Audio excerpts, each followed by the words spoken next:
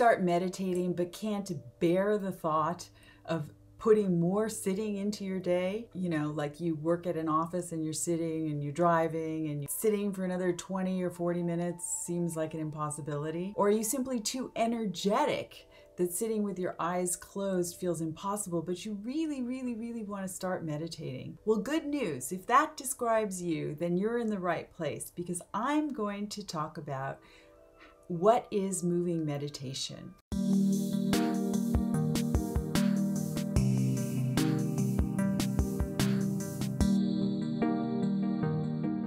I'm Shirley Archer, and I am a best-selling author of 15 books on fitness and wellness.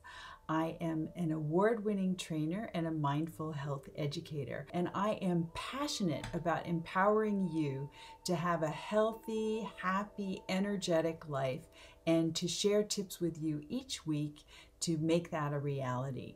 And today I'm going to talk about what moving meditation is, what types of activities you can do, what the benefits are, and how you can get started. Walking meditation has been a part of Zen practice, and monks used it as a complement to their sitting practice to break it up.